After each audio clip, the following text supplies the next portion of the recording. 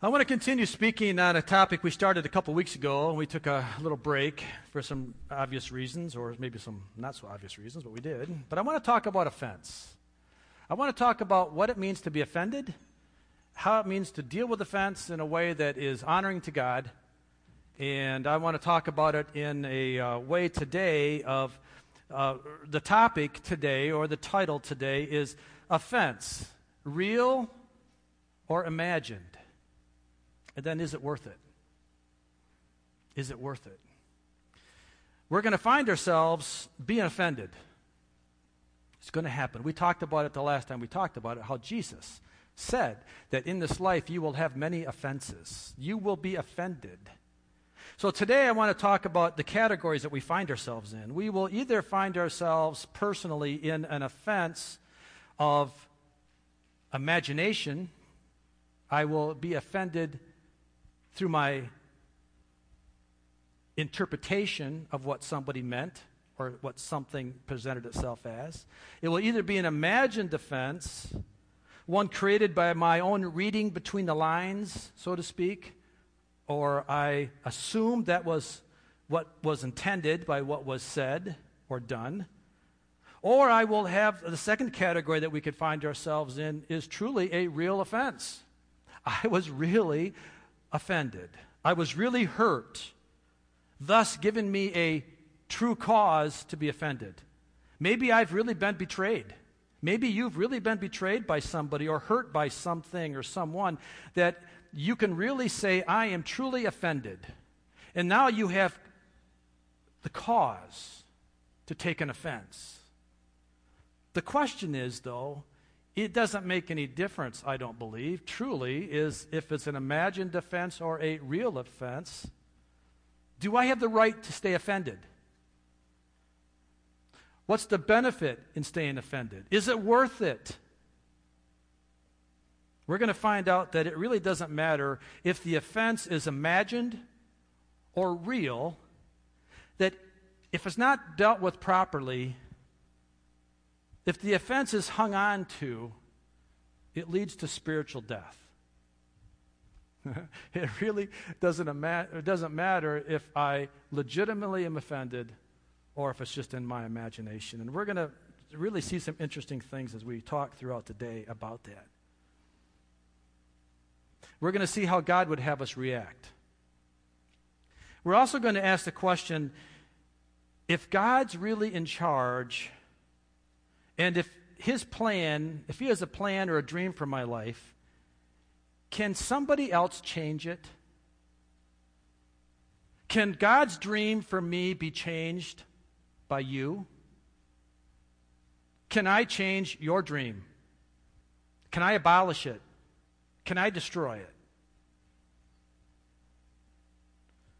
Well, we're going to find out that no matter what's going on in your life or in the world, God, say it with me, God is still in control. God is still in control. No matter what's going on in life, we're going to find out that God is still in control, even when life isn't. Even when everything in my life is spinning wildly, seemingly out of control, God is still in control. And we're going to find out some interesting things today. And we're going to do this, and we're going to uncover some of these things as we talk about the life of Joseph. We're going to go back and we're going to talk about Joseph. And we're going to see here how we should react to both imagined and real causes for offense. And then we're also going to see how God shows himself to be in control even when life isn't. And I hope and I pray that as we go through this, that we're going to see some better ways that God's equipping us and refining us to be more effective in the kingdom of God as well. Let's pray. Father, as we begin to dig into this today, I do pray that you, Holy Spirit, would lead this conversation. And every word that's spoken, I pray it would come from the throne room of heaven. Father, I know that many have been offended. I know that many of us still hang on to and deal with offense. Lord, help us not to be offended by this message. Help us to see this as a true chain breaker of offense in our life, that we don't have to hang on to this. In fact, not only don't we have to hang on to it, but if there's life and new life restored as you break the chains, as we give you the authority to break the chains in our life of offense. I pray this in Jesus' name. Amen. Now, we're probably all pretty familiar with the story of Joseph and the coat of many colors. It's a Bible story. It's something we learned in grade school or Sunday school. But there are many lessons we can learn from this as we discuss the issues of imagined offense and real, legitimate reasons for offense, and what it looks like as we choose to allow ourselves or not allow ourselves to be caught in this trap of Satan. Now, I want to go back and tell you that some of this information is coming from a book that I've read by John Bevere, The Bait of Satan. I would recommend you go buy the book. It's an awesome book. He goes into great detail about how Satan uses offense to destroy Christians. It's a really good book. The end result of a poor choice is the same either way. The end result of a choice to receive an offense, whether it's from an imaginary offense or a real offense, the end result, if I choose to stay offended, is going to be the same consequence. And we're going to find out some really interesting things here as we go through this, I pray. So let's talk about Joseph a little bit. Let's go in and hear the story. Let's set the background a little bit so we can understand why Joseph is a good example for us. Open your Bible to Genesis chapter 37. In fact, we're going to spend quite a bit of time in the book of Genesis, so you can kind of hold your thumb there. But Genesis 37, the first 4 verses of that chapter, let's set the stage a little bit. Jacob, who is Joseph's father, who, by the way, is the son of Isaac, who is the son of Abraham. So Joseph, his great-grandfather, is Abraham. Just so you know, that's that far back in the Old Testament. Abraham, Isaac, Jacob, Joseph. Okay? Jacob lived in the land where his father had stayed, the land of Canaan. This is the account of Jacob's family line. Joseph, a young man of 17, was tending the flocks with his brothers, the sons of Bilhah and the sons of Zilpah, his father's wives, and he brought their father a bad report about them. Now Israel, who is Jacob, loved Joseph more than any of his other sons, because he had been born to him in his old age, and he made an ornate robe for him. When his brothers saw that their father loved him more than any of them, they hated him and could not speak a kind word to him. Now, we all know that the brightly colored coat, or the coat of many colors, was a pretty significant thing, and the special attention to Joseph given by his fathers were pretty noticeable by his brothers. And that caused much controversy in the family, to say the least. But the coat and this love was just the beginning of the dissension between the brothers. Let's continue to read on and find out some more. Genesis chapter 37, verses 5 through 8. Joseph had a dream, and when he told it to his brothers, they hated him all the more. Can you hate more than you hate? How much can you hate? He said to them, "Listen to this dream I had. We were binding sheaves of grain out in the field when suddenly my sheaf rose and stood upright, while your sheaves gathered around mine and bowed down to it." His brothers said to him, "Do you intend to reign over us? Will you actually rule us?" And they hated him all the more because of his dream and what he had said. So Joseph was digging a hole here, and we're going to find it literally. He was digging a hole. We see from this that Joseph probably did some things in his youthful ignorance that he probably shouldn't have done. Joseph is not a perfect person here. There's no person in the Bible that is a perfect person. Just so you understand that. When God gives us a dream or a vision about our future, you or I can get really excited about the dream that he gives me or the dream that God gives you. But if you go share that with somebody else and you're anticipating that they're going to be just as excited about it as you are, get ready, because chances are they're not. They're probably not going to appreciate your excitement for your future, especially if it puts them serving you. Maybe Joseph shouldn't have shared this right now. Maybe there are some things that God gives us that we shouldn't always share. That's going to take some discernment for us to understand that. Probably Joseph would have been better off if he didn't continue to kick the goad here or kick the dogs or kick his brothers. But he did. And, in the case of Joseph's dreams, it's sad that often family can be the toughest critics to our dreams. Your wife, your children, your brothers, your sisters can be the toughest critics. They were Jesus' toughest critics, weren't they? I mean, his brothers didn't believe in who he was. And Jesus was limited many times by the miracles he could do in his hometown because he was just the carpenter's son. There's something for us to learn here if we're looking to be taught that some things in our lives that God shows us are best if we keep them to ourselves. Why is that? Well, first of all, let me ask the question, why do you feel it's necessary for you to share the dream God has given you? Sometimes we feel it's necessary to share the dream because it makes us look really good. Do you think that's why God gave you the dream? Do you think God gave you the dream to puff up you or to glorify him? So maybe we should look at the dreams that God gives us and hold them closely, kind of the way that Mary looked at Jesus. Remember what Mary said? That she pondered these things in her heart. Yeah. Some good wisdom there. That maybe these revelations that the Lord gives me, maybe I need to ask the Lord, do you want me to share this? Is this to edify you and this body of believers right now? Or is it something that I just need to ponder in my heart because something's going to happen down the road that I'm going to have to know that this dream was from you? And it might give me the foundation, the solid foundation to stand on because I've been given a dream. And I know you have your hand in my life, and now I'm just going to wait for it to happen. I'm going to watch for it to happen. Yeah, we need to ask the Lord. The most important thing about this, though, is that we will find out that if the dream is given to you by God, that nobody, no thing can take it away from you. If God gives you a dream or a vision about your future, nobody can take it away from you. Did you hear that? Nobody can take it away from you.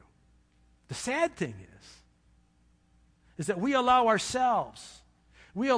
our own dreams to be stolen from us if we allow a past offense to take root or remain rooted in our life, and it steals the dream.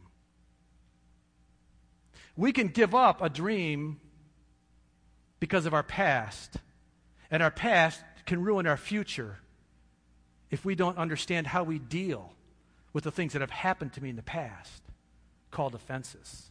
And I can allow the dreams to be stolen from me because I hold the key. The key is I have to repent. I have to let go. I have to forgive. I cannot hold the offense. If I do, I will lose the dream. And we'll see what happened to Joseph. Speaking about becoming offended. Now, let's talk about the brothers. The offense that the brothers had toward Joseph, was it legitimate? Was it a legitimate offense for them to be offended? Seriously, was the fact that Jacob, their father, loved Joseph a little bit more than them, was that worth it? And the coat, I mean, come on, it's just a coat. Do you think it was really worth it? And the dream that he had, for them it wasn't even real. It was just Joseph's dream. Was there really anything there significant enough for them to be offended to do the things that they did to their brother? Remember, as we read the story, that they were going to kill him. They were going to kill Joseph. I mean, literally, they were going to kill him. Pretty serious to kill your brother. And then dip his coat in blood and then take it back to their father. And one of the brothers, as you can go back and read it in Genesis 37, you can read the whole account. But one of his brothers said, no, let's not kill him. He didn't want to kill Joseph. Let's just put him in this hole. Let's put him in this pit. So they dug a hole or pit. There was a dry well there. And they threw him in the pit. So he was trying to buy some time. And while he was gone trying to buy some time, his other brothers saw this caravan coming, these traders go on their way to Egypt. And they said, hey, let's make some money off them. Let's not just kill them. Let's make some money. So they sold Joseph for 20 shekels of silver. I don't know how much a shekel is exactly, but it was enough that they could go to the party store. Right? So they sold Joseph, and when the brother came back, they said, well, where's Joseph? He said, well, we sold him. What? You sold him? Now what are we going to do? Now they got a problem. Really got a problem, because now they really got to come through on this thing.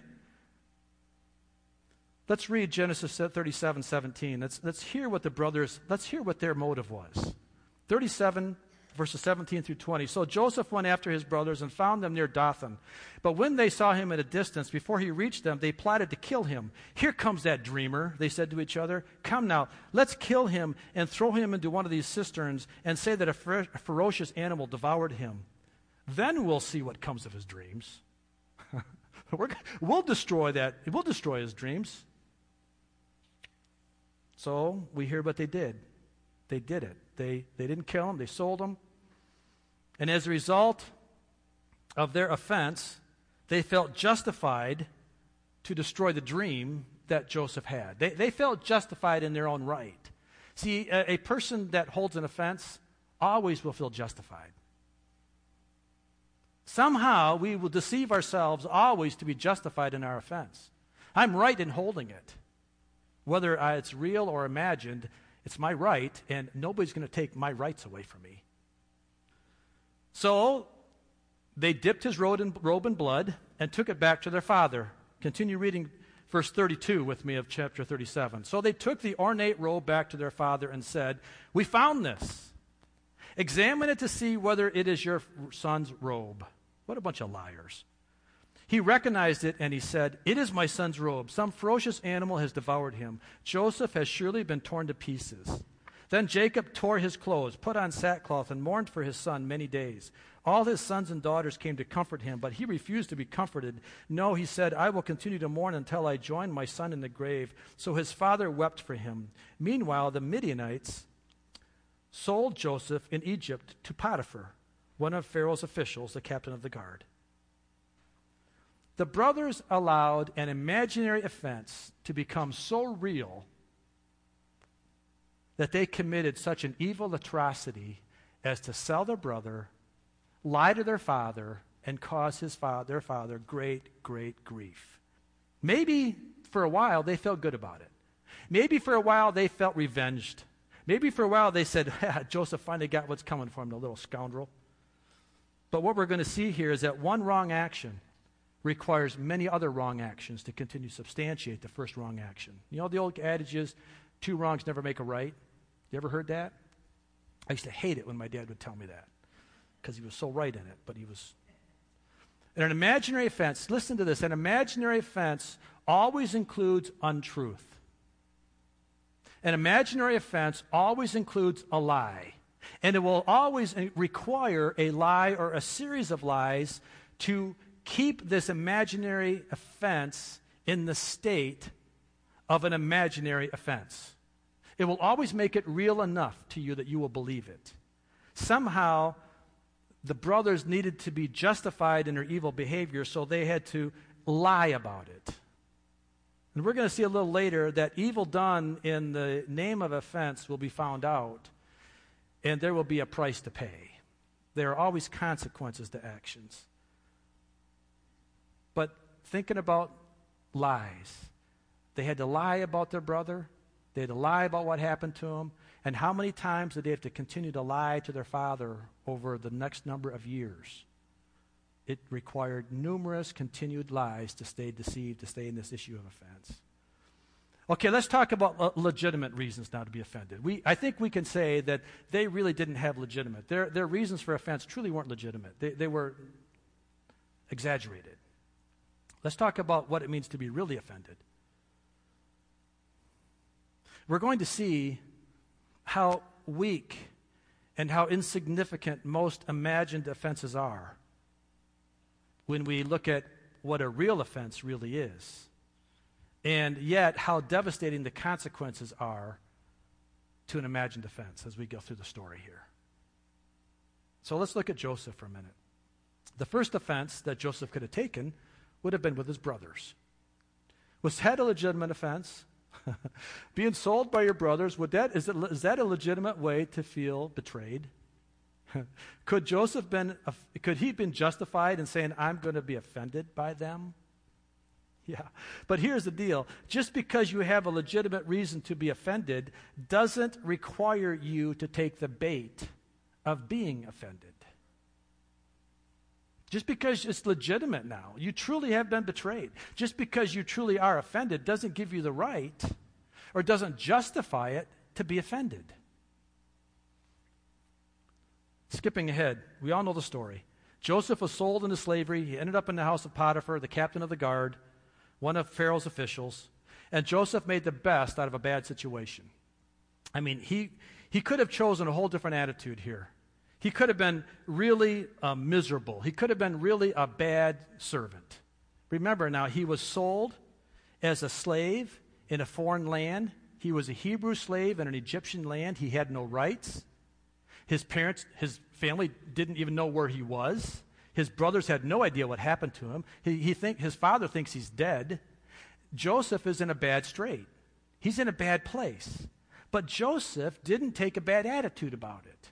Joseph worked hard for Potiphar, and he was honest for Potiphar, and God saw his heart in all this, and God blessed Joseph while Joseph was in a bad place. While Joseph legitimately had a reason to be offended, because Joseph didn't take the offense, God blessed him. Amazing, isn't it, to think that we can be blessed in a bad situation? Your life can be all messed up. If you choose not to take the offense of the mess, God can bless you in the middle of a mess. I'll take that. Yeah. Going through for the chapter 39, Joseph gained success. He gained the trust of Potiphar, and things were good for Joseph. All right? And then some other things happened. Chapter 39, 6 through 9. So Potiphar left everything he had in Joseph's care. With Joseph in charge, he did not concern himself with anything except the food he ate. What a life that Potiphar had. What an awesome thing. Now Joseph was well built and handsome. And after a while, his master's wife took notice of Joseph and said, "Come to bed with me." But he refused. "With me in charge," he told her, "my master does not concern himself with anything in the house. Everything he owns he has entrusted to my care. No one is greater in this house than I am. My master has withheld nothing from me except you, because you are his wife. How then could I do such a wicked thing and sin against God?" Good old Potiphar's wife. How many times have you been seduced by something in life that appears good? I'll bet you she was beautiful. Probably being the wife of Potiphar probably was a real special honor. So she probably was a beautiful woman. And Joseph had probably great temptation, or he would have been very justified in that because it was her idea. He's just going along with it. Come on, how many things in life have you been tempted with that are good ideas that you're just going along with? But yet we see by Joseph's reaction here, he's saying, no, I don't care how good it looks. It's not right. God has given me all these blessings with my life, and the last thing I'm going to do is ruin it over a fling, over something of such a short duration. Because you know that, we got to know by our own life, how quickly do we get bored sometimes with the things we settle for. That seems so good at the moment, I have to have it. As soon as I get it, it loses its luster. And then I'm regretting the fact that I ever did it in the first place. So I think we can see that. But Potiphar's wife came trying to seduce Joseph, and Joseph was 100% pure in this, man. He did not waver a bit. He did everything right. And what happened to him? He ran, he fled from the offense, or from the potential offense. She ripped off his robe, and she cried, rape. Rape! He raped me. So now the guards come running in, and she's saying, Joseph tried to rape me. So now Joseph is falsely accused. Again, is he have opportunity to be legitimately offended? He got thrown into the prison. This is the king's prison. Now, again, remember who Joseph is. Joseph is a slave. He's a Hebrew slave in an Egyptian prison with no rights at all. Joseph really didn't believe he would ever see the day of light again. He went in thinking that this was it. I can only imagine the feelings of betrayal and hurt that Joseph must have had again in his life. One more time. Did everything right. But he chose not to allow that to be an offense, even though it was legitimate. And he chose to stay pure before the Lord. He's in prison now.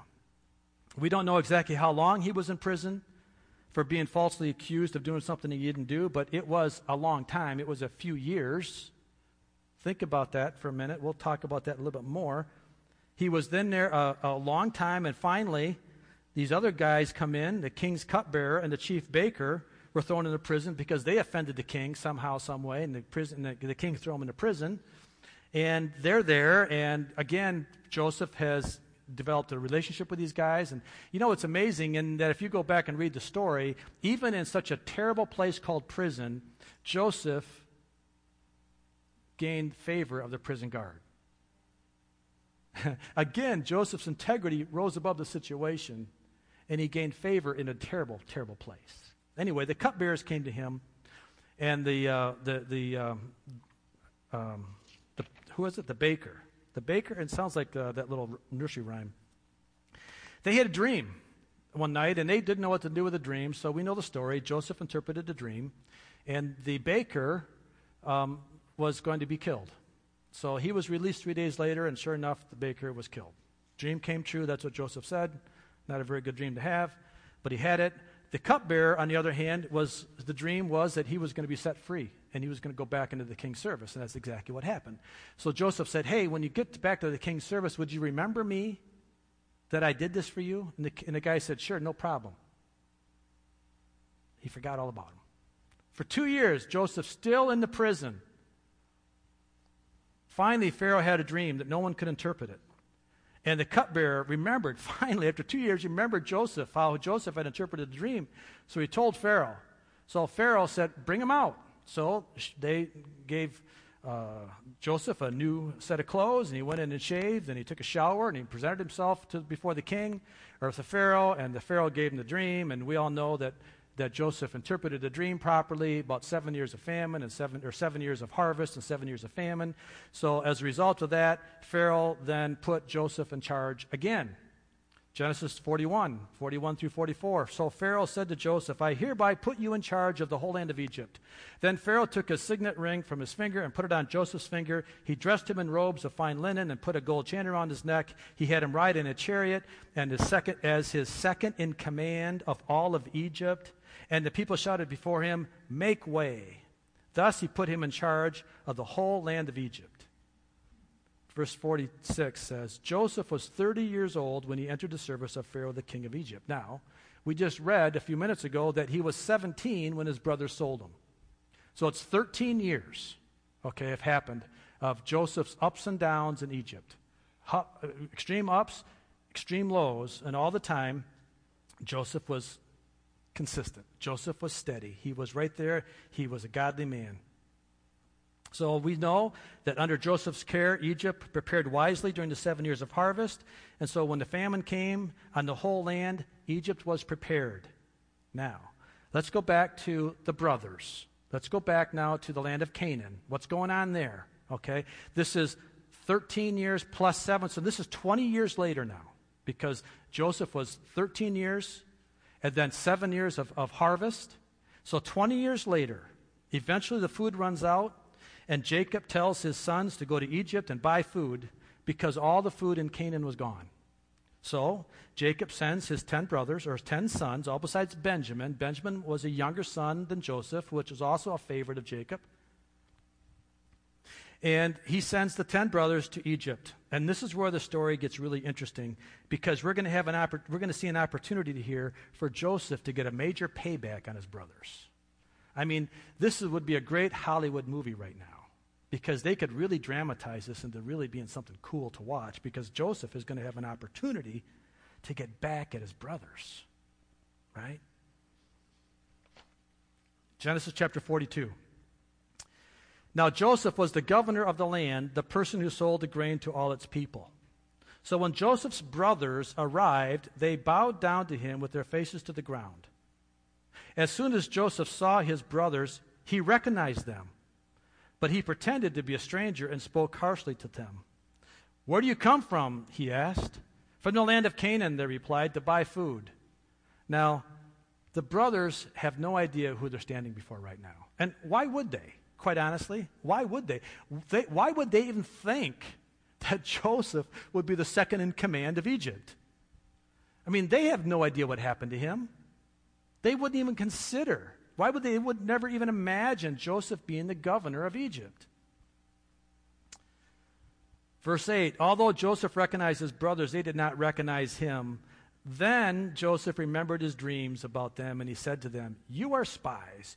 You have come to see where our land is unprotected." Now, let's think about this for a minute. I wonder with me for a few minutes. We're going to go beyond 12 o'clock, just so you know that, because we've got to continue on with this. But I wonder with me for a few minutes, do you think that Joseph ever thought about his dreams while he was sold by his brothers in the cistern? Do you think he thought about it? Do you think he ever thought about his dreams when he was living as a slave to Potiphar? Do you think he ever thought about his dreams while he was in prison again to die? What about this dream he had? Do you think he ever remembered them? See, the dreams that God may give you in your life, let me encourage you, don't give up on them. Don't give up on them. Don't forget about them.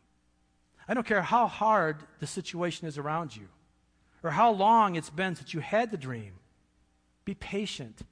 Don't allow offense to set into those that might in some way impact or hinder the dream, the vision. How easy it would have been for Joseph to give up believing in the dream that God gave to him over 20 years ago. 20 years ago was the dream. Wow. All right, let's continue reading. "And this is how you will be tested," Joseph says. "As surely as Pharaoh lives, you will not leave this place unless your youngest brother comes here. Send one of your number to get your brother. The rest of you will be kept in prison so that your words may be tested to see if you are telling the truth. Or if you are not, then as surely as Pharaoh lives, you are spies." And he put them all in custody for 3 days. So Joseph is playing the scenario out here a little bit. They said to one another, "Surely we are being punished because of our brother. We saw how distressed he was when he pleaded with us for his life, but we would not listen. That's why this distress has come on us." Reuben replied, "Didn't I tell you not to sin against the boy? But you wouldn't listen. Now we must give an accounting for his blood."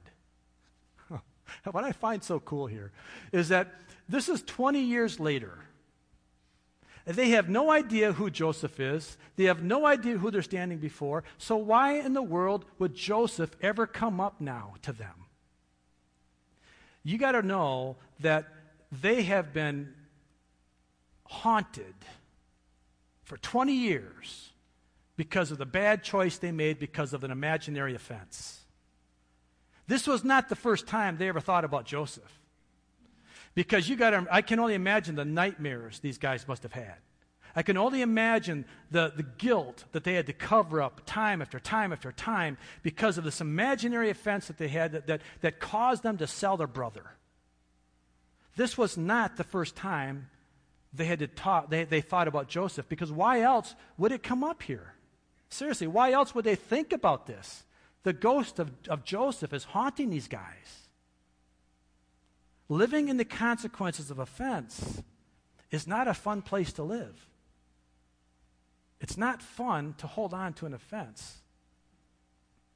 The consequences of the offense are just beginning, in all honesty.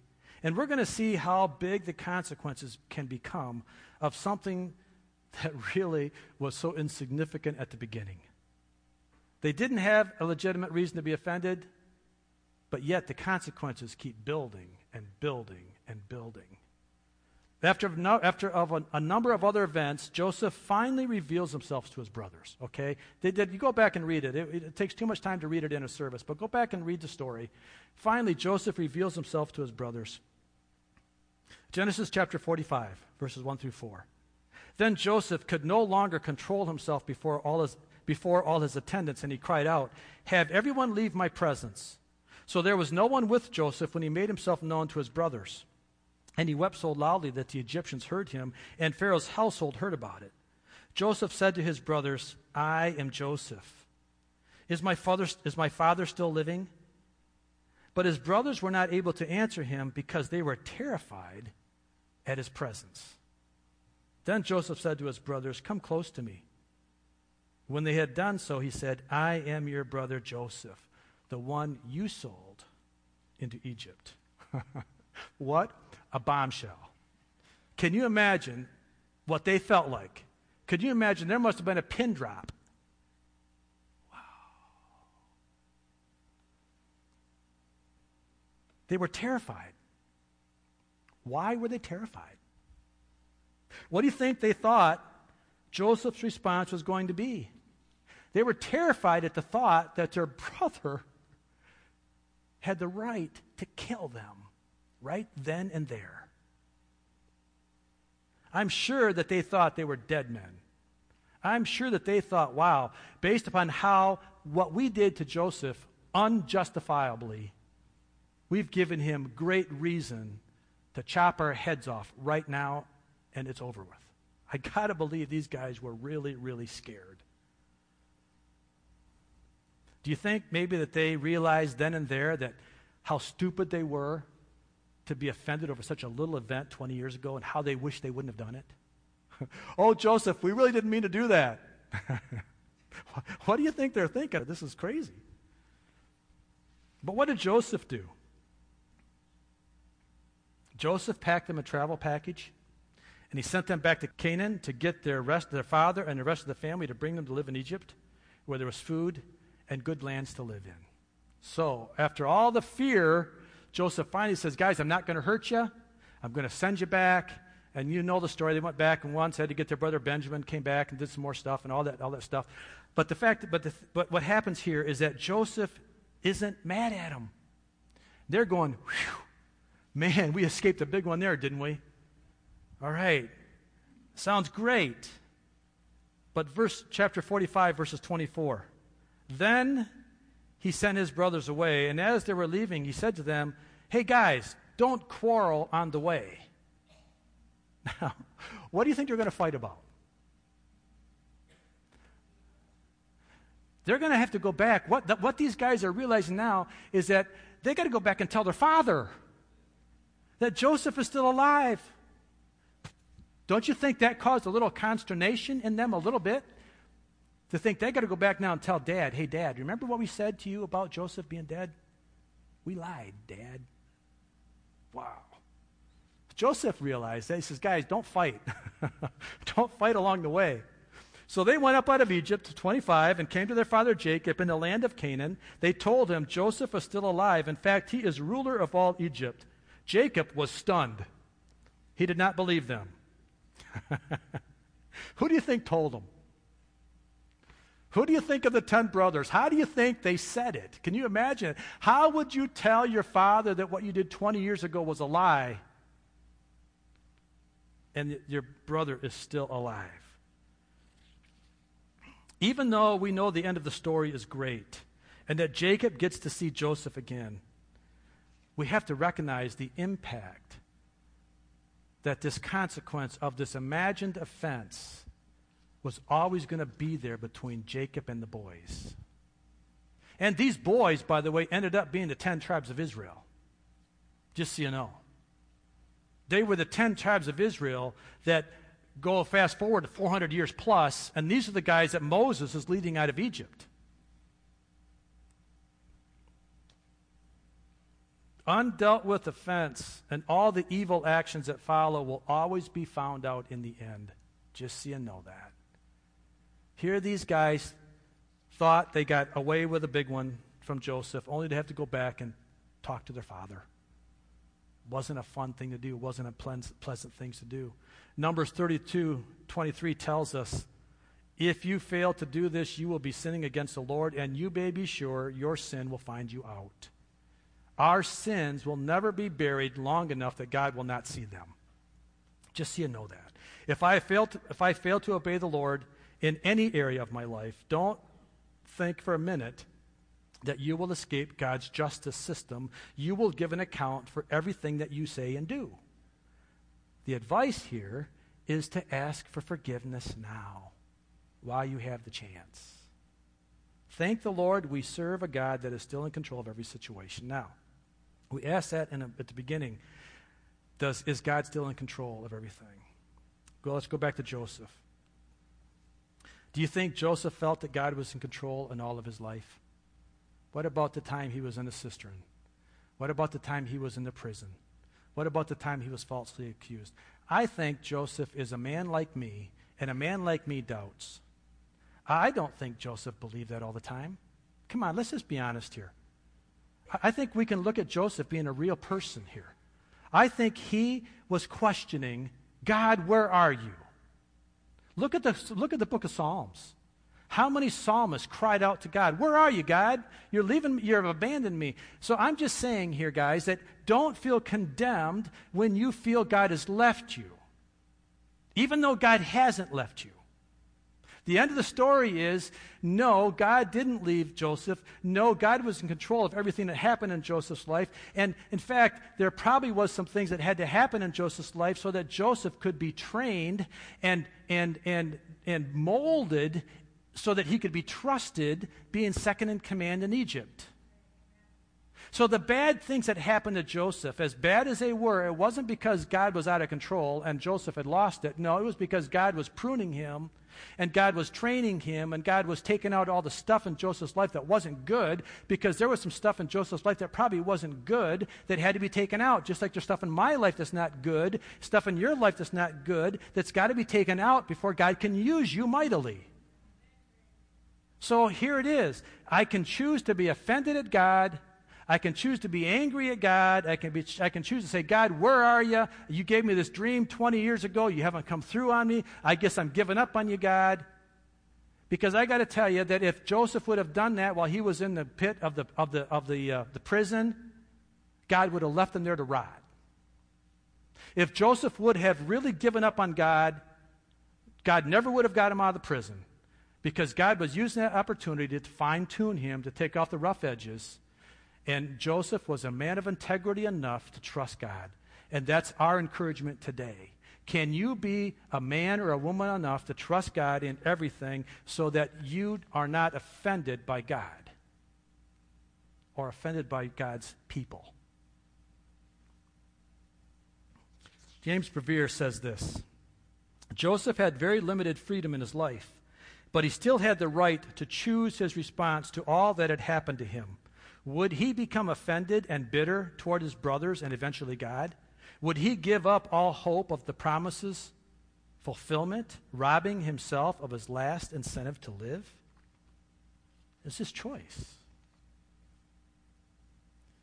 So many times we can do that. So many times we can blame somebody else. If it wasn't for my wife, if it wasn't for my parents, if it wasn't for my boss at work, if it wasn't for the people at church, if it wasn't for the worship leader not singing the songs that I like, if it wasn't for this, if it wasn't for that. See, we can have all kinds of reasons why I can't be who God has called me to be if I choose to lose the dream. It's my choice. It's your choice. No man, woman, child, or even the devil himself can keep you from remaining in the will of God and accomplishing everything he has for you if you remain free from offense. If you remain free from offense, nothing can stop you from accomplishing everything that God has for you. Is God still in control? Yes, absolutely. God is still in control. Jackie, if you would come.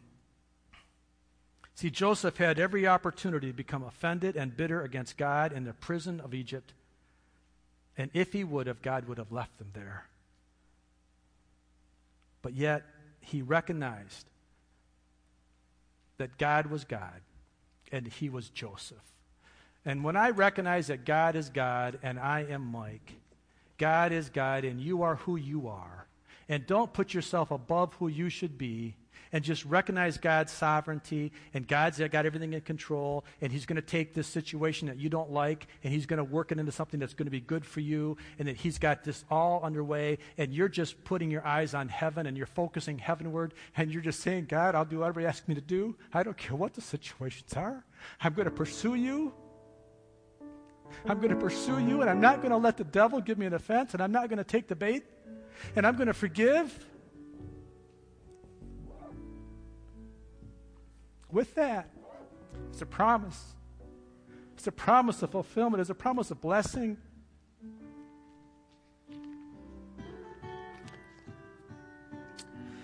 Joseph, when he first revealed to his brothers who he was, he got it. He finally got it.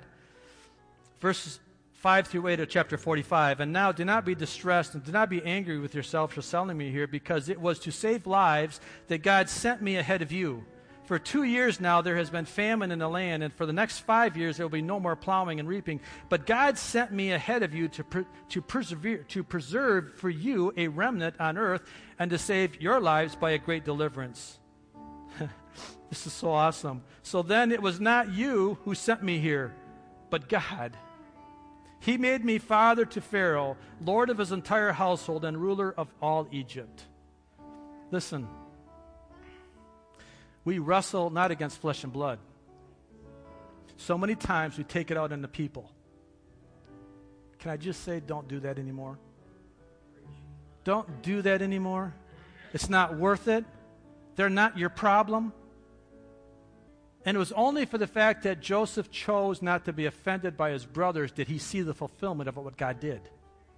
He could have thwarted it. He could have stopped it at any time. And here's the thing, so can you and I.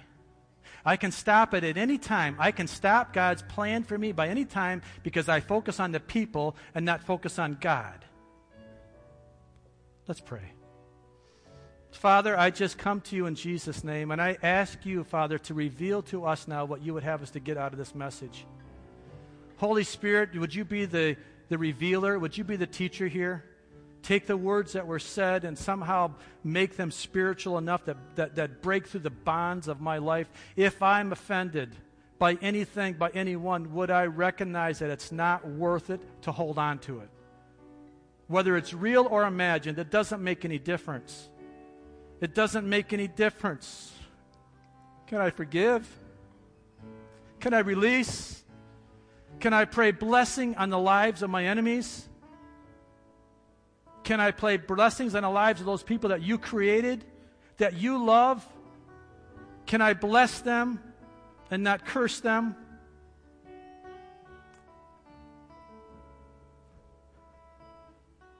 Father, forgive me. Forgive us all, Father, for the times that we haven't done that. This morning, I would encourage you to inventory your life. If there's some things you need to take care of, I encourage you, while the day is still day, to do that. I'm not sure how to end the service today. In fact, I'm really not going to end it with an altar call, because